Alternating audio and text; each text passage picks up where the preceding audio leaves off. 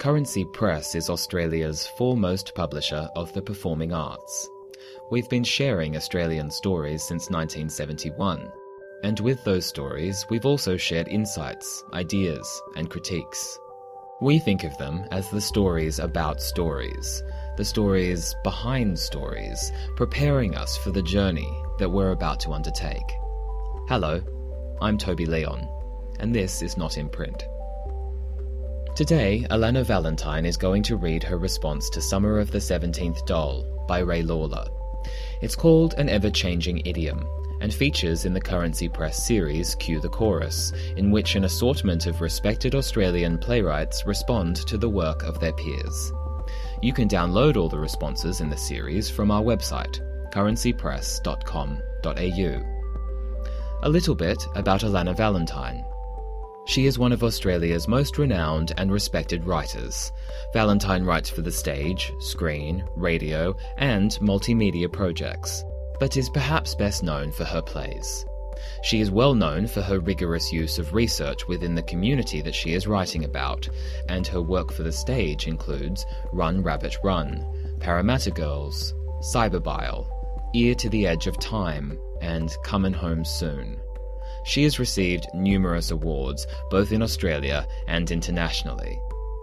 Now here's Alana reading An Ever-Changing Idiom, her response to Summer of the 17th Doll by Ray Lawler.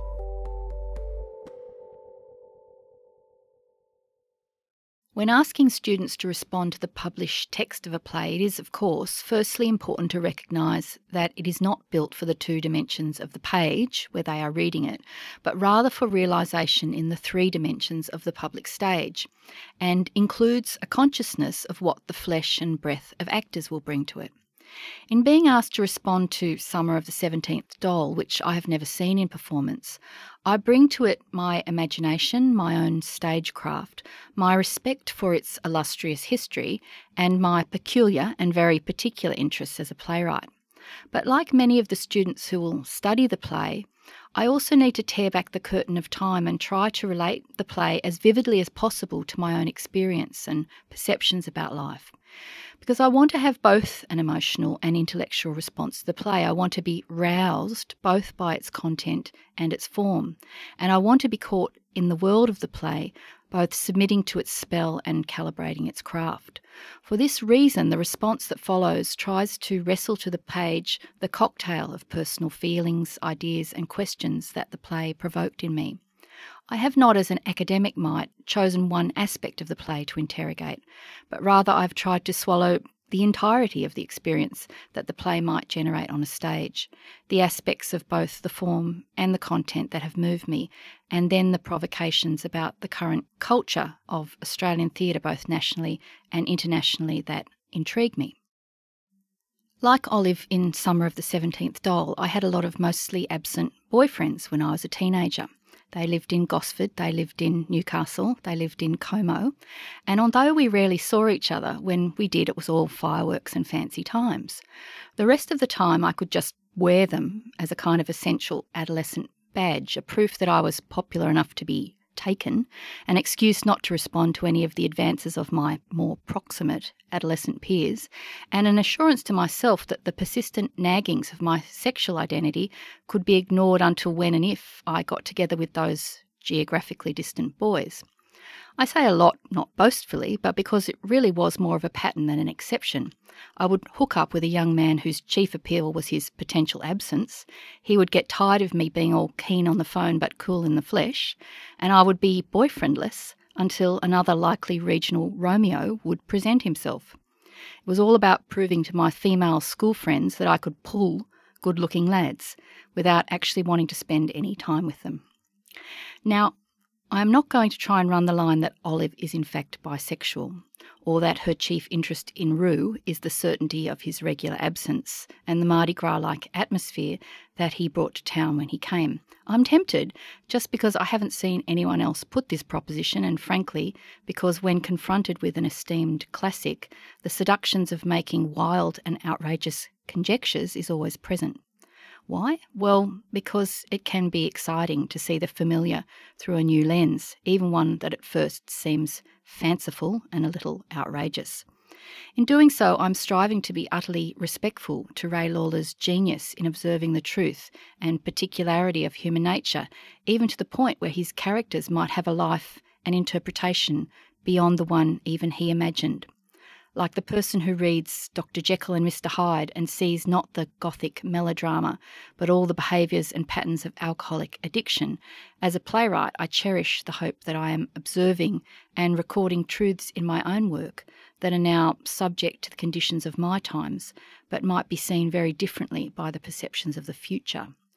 Oh, and for the fashionista who disdains the idea of any form of respectfulness as certain hagiography, let me observe that it is possible to be simultaneously respectful and robustly interrogative. In truth, I think the case I would try to make regarding the intimate choices of Olive and Rue and Barney and Pearl and Nancy would require an audience who were aboard a notion of sexuality which argued a spectrum of preference for kinds of sexual encounters rather than corralled sexual identity to the dichotomies of straight and gay. What I mean, of course, is that sexual identity and sexual preference is not just about male or female. We know that there are women who prefer the casual frequency of sex in a way that is stereotyped as gay male, or that there are gay men who prefer the romance of long-term marriage in a way that is stereotyped as inherently female. We all know and have observed such persons, women who occasionally casually sleep with men but don't move in with them and call themselves lesbians, or men who can be married to women and also enjoy encounters with other men. It's a radical notion of sexuality that I'm conjuring, and one that doesn't simply problematise a choice between straight and gay as a lack of courage. And I'm inspired to posit it precisely because Lawler also invites us to look beyond narrow definitions of interpersonal relationships. Through Olive especially, he refutes the idea that all women have a predictable and definite desired outcome in their encounters with men. When Rue clumsily suggests marriage, it is genuinely thrilling for me to watch Olive howl at this betrayal, this utter misunderstanding of what she thought Rue knew existed between them. I reject the idea that she can't grow up and face the real world. Rather, she is asserting the right to find happiness in a way that others, not so inclined, tend to see as diminished. For my part, I was thrilled by Lawler's dramatisation of both a female and male sexuality, which preferenced the excitement of excited reunions and lingering goodbyes over the proximity of domestic bliss. But we live in a world of labels, and there is no label I can give to what I am trying to articulate about Olive, who obviously enjoys lusty heterosexual encounters for 5 months of the year.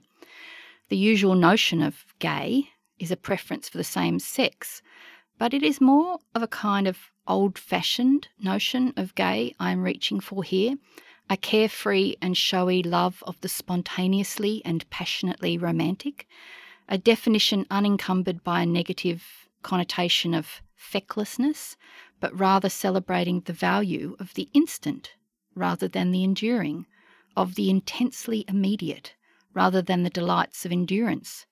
Because it's not the object of her sexual preference that is different, it is the nature of the preferred conditions of, especially Olive's, sexual interest that intrigued and compelled me as I was reading the play. I might say that Lawler looks at the difference between people of the vow and people of the now, regardless of gender. With this personal response to the nature of sexuality in the play in mind, I then became interested in another way of encountering the play, much more sympathetic to my concerns as a playwright whose interest in oral history, verbatim interview and archival research has characterised much of my own writing. When I travelled to the National Library in Canberra recently, I began reading Colonial Voices, A Cultural History of English in Australia by Joy Demussy, in which she declares that foundational to the acceptance in Australia of a new Australian voice was the play Summer of the 17th Doll. Leslie Rees, in The Making of Australian Drama, also notes that, quote, what was emerging was a conspicuous method of national self-expression as a means of self-assertion. Indeed, it is impossible to read any commentary, reviews or academic analysis of the play without encountering an almost universal claim that the doll has a, quote, strident, distinctive Australian accent that became part of the play's hallmark. Others talk about the sympathetic reception that the play had in England, but the bewilderment of the American critics who postulated that although Australia and America shared the language of English, they could barely understand each other, such was the particularity of our idiom. Much of my own delight in the play is the way in which it resembles the parlance of my beloved Uncle Ross, one of my few living relatives. Ross is, as our slang would have it, a dead ringer for Roo, not a cane cutter, but a man of many casual employment opportunities, and with them the serial sensation of Home and Away. A gifted mechanic who counted tow truck driving, long-haul trucking, panel beating and office cleaning among his suite of casual skills, he would often speak to me of, quote, giving me a clout across the ear hole if I misbehaved, or talking about the television being, quote, on the blink, or a car having, quote, conked out. The weather was crook, the beer was crook, and his mother, my grandmother, had just gone crook at him for some reason or another. He was referred to by her for so long as, quote, that mug Lair, that I actually forgot that he actually had a Christian name. His girlfriends were, according to her, all arse and teeth and a few quid, and he himself was too often something of a lurk merchant. The worst thing he himself could say about someone was that they had a, quote, death adder in their kick, meaning that they wouldn't shout for their round at the pub, i.e. afraid of being bitten if they put their hand in their pocket. Reading the doll was like a nostalgic visit to the Cogra lounge room of my grandmother's tiny CSR-loaned weatherboard home, where I found words and phrases that I hadn't heard for years, and yet I understood perfectly. I marvelled at the inventiveness and wit of the parlance, and bemoaned the gentrification of my own language that had almost certainly known its first home in this swamp of rhyming, bass and street slang. Surely it is Australia's history as a former British colony that meant that the play and the Australian slang in it was better understood by the English than the Americans, I assumed. If I looked up the derivation and antecedents of the idiom, is that what I would find? It was and it wasn't. Olive remarks that Nancy put her up to a dodge, meaning an ingenious contrivance, which comes from the British writer Charles Dickens in Oliver Twist in 1830. The Oxford Dictionary of Phrase, Saying and Quotation also notes that in late 19th century naval slang, a dodger was the mess deck sweeper, who thus avoids other duties. Gradually, a dodger came to be known as a malingerer, a shirker, or a bludger, and dodgy became a word for goods or behaviour that was suspect or faulty. I liked the listing of devil dodger as a priest, so that is certainly a tick for British derivation. I then looked up, quote, if she cottons on to me doing anything wrong, she could break out the same way, in the same reference, hoping at least to find a derivation for cottons on, but instead the editor, Elizabeth Knowles, distractingly lists the intriguing, quote, to die with your ears stuffed full of cotton, meaning to be hung at Newgate Prison. The ears stuffed full of cotton bears no relation to a metaphorical allusion about choking to death, but rather to the fact that the chaplain of Newgate was for a long time named Cotton. So to die with your ears, quote, stuffed full of cotton was to die with the chaplain's edicts, to repent, ringing in your ears. The phrase finder on the internet defines cotton on as, quote, to get to know or understand something, and posits the origin as early as 1648, when the poet George Wharton mocked the English Parliament by using the word cotton to mean, quote, to make friendly advances.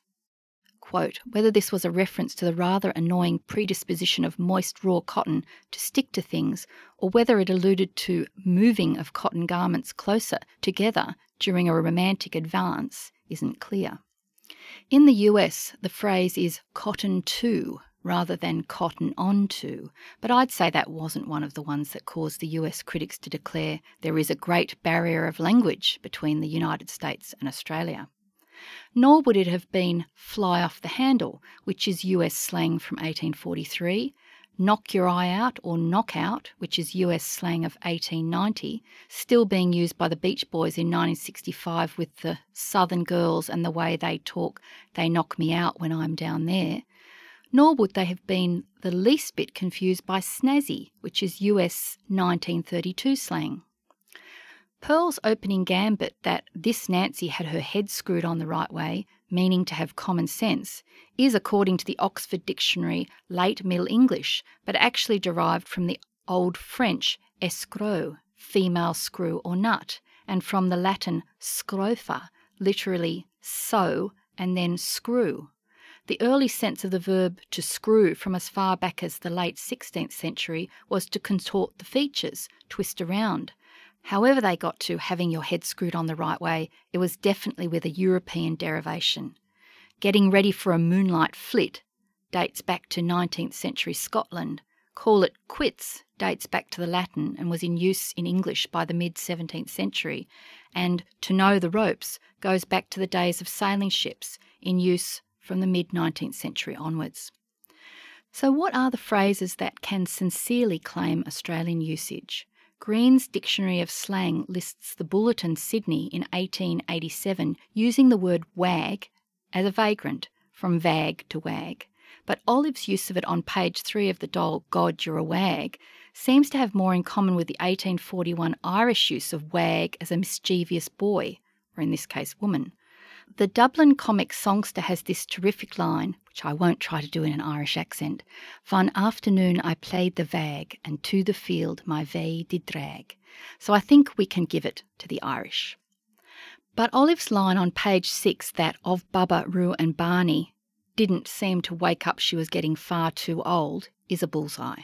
Green lists Australian slang for an alert and resourceful person, always aware of the possibilities of the situation, is to be, quote, a full wake-up.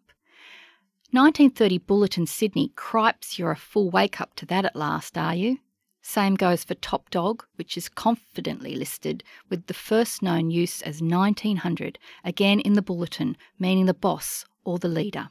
Certainly, once we get to up there Kazali, Aussie derivation is a slam dunk, since it derives as a cry of encouragement from Australian rules football player Ron Kazali, 1893 to 1963, star of the South Melbourne team and noted for his leaps into the air for a mark. You definitely would have needed a glossary of Australian slang for that one. And when Olive refers to being happy as Larry, I'm going to preference the contender for the best-known character in the world of similes to Australian boxer Larry Foley, 1847 to 1917. A successful pugilist who never lost a fight, retired at 32 and collected a purse of £1,000 for his final fight. It's hardly linguistic news that much of the Australian idiom is based on a combination of historical and contemporary British slang. What is surprising is the more than several words in the dole that are American slang of the period and would have been easily understood. I wonder if it really was the idiom that confounded and confused the Americans, or if it was just a very convenient screen for an inability to comprehend the moral and sexual insights that I have mused upon above. There is certainly no way to prove that is the case, and without the exigencies of a PhD thesis in which I might compare the American and Australian idiom of the time, I don't really have the resources to make an academic case for it either. I am really just defaulting to my lived instincts as a playwright to muse about the ways in which critics, the ultimate hostages of their own times and places, can sometimes focus on technical or structural aspects of a play to explain their response, rather than allow themselves to be confronted with the more essential or radical nature of the content of the play. I can hear the howls of derision for such unsupported assertions, but I am simply trying to unpick the initial cultural resistance of America, with its entrenched religious morality, to a play with as visionary and provocative a take on sexuality as The Doll, and to question ever so gently, from many years after the fact, whether it was just the idiom that confounded them. Australian critic Bruce Grant posits that the Americans did not understand the social character of Roo and Barney, but I wonder if it was more likely Olive's nonconformity as a woman which presented the even greater moral conundrum, at least on Broadway. In the end, why something does or doesn't work in a specific context is part of the mystery of working in the theatre, a random pill that every playwright must swallow at one time or another in their career, spectacularly offset by the delight of a line that is unexpectedly funny, an audience that is uncharacteristically responsive, or a work that confounds its critics and becomes an HSC-studied, enduringly performed classic. As far as the language goes, I do believe that the mix of it all, combined with the distinctive Australian accent, is in its own way uniquely Australian, and that even if much of it has derivation from elsewhere, the combination and subtleties of meaning being used in this play, in this specific context, are uniquely Australian. Indeed, I found in my lexicographic travels a marvellous note in the Oxford Dictionary of Modern Usage by Nicholas Hudson. Quote, Humpty Dumpty's famous dictum is, when I use a word, it means just what I choose it to mean, neither more or less. This distresses some people who believe that words have real meaning which exists irrespective of current usage. Some worship at the shrine of etymology, and this makes some sense. It certainly explains what a word once meant and may be used as an argument against some new usage. But what of new usages which have become established? Those who believe in real meanings are like those who seek real meaning in life. They are embarking on a fascinating but ultimately self-indulgent journey. At best, they will discover what they believe to be an authoritative arbiter, a dictionary or a prophet to whose wisdom they will defer. They are unlikely to encounter meaning itself. So can I invoke Hudson's magnificent provocation to make a case that contemporary Australian playwrights, including myself, are still writing in a very different and much diversified Australian idiom, and that the particularity of the Australian parlance should not be allowed to be corralled merely to the drop syllables and colourful metaphors of the doll. In the more globally mobile English of the 21st century, where plays in English want to travel to stages across the world, what is the character of the Australian idiom that persists in contemporary drama? And can we still see national self-expression as a means of self-assertion in our contemporary drama? Is the American theatre still confounded by the Australian idiom in our drama? Or is there some other reason why a production of a new Australian work in that country continues to be a rarity? When Australian playwrights' work travels to America, or indeed Britain today, do playwrights feel the need to mutate the Australian idiom to suit American or British linguistic and cultural supremacy? And if we do, are we sacrificing the national self-expression and self-assertion so celebrated in the language of Summer of the 17th Doll on the altar of international success? Well, the job of the playwright is surely to ask questions rather than to provide answers. Reading Summer of the 17th Doll provoked a complexity of feelings in me about my history, about the fate and compromises of Australian drama on the international stage, about the character and nature of the contemporary Australian idiom and how it continues to change and define us. My own fascination with the way Australians actually speak, evidenced in my verbatim-based practice, has been enriched by the bold density of Lawler's idiomatic use in the doll. I unequivocally admire the courage and daring he had to rail against both social conservatism in his choice of subjects and most especially theatrical conservatism in his use of language. But the worst, or perhaps the best of it, is that he has made me miss my grandmother terribly. The blunt beauty of her rough, abusive shows of affection, the way in which language provided a palpable armour against the pretensions of the class to which she did not belong. The way in which she could wield a phrase like a fishing line to pull you up out of Barney's bull, a condition which I always knew should be avoided, since it connoted to be bitched, buggered and bewildered.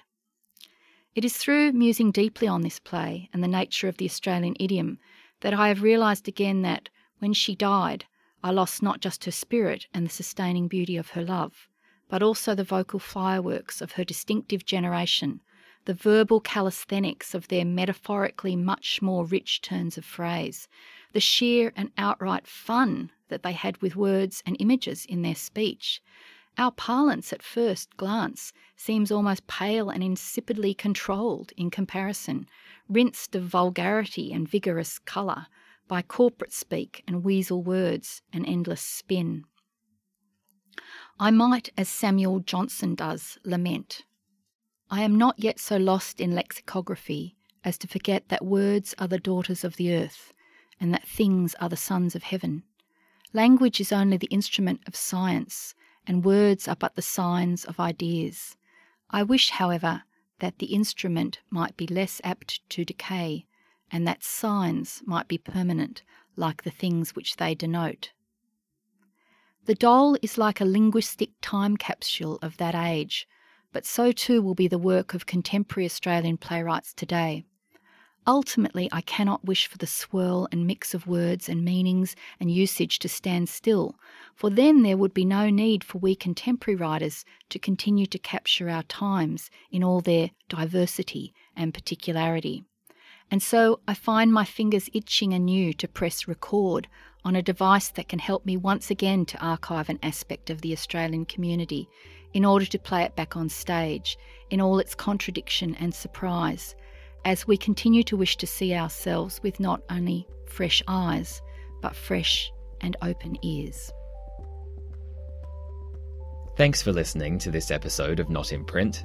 I hope you enjoyed hearing more about this great Australian play. And if you did, we'd love it if you wrote a quick review of the show on iTunes. Even a short review will go a long way in helping others find out about our podcast, so they can learn from the same playwrights and theatre professionals that you've enjoyed listening to. You can find out more about who we are and view our full catalogue at currencypress.com.au. This episode was produced by Currency Press with the generous assistance of the Department of Performance Studies and the School of Letters, Art and Media at the University of Sydney.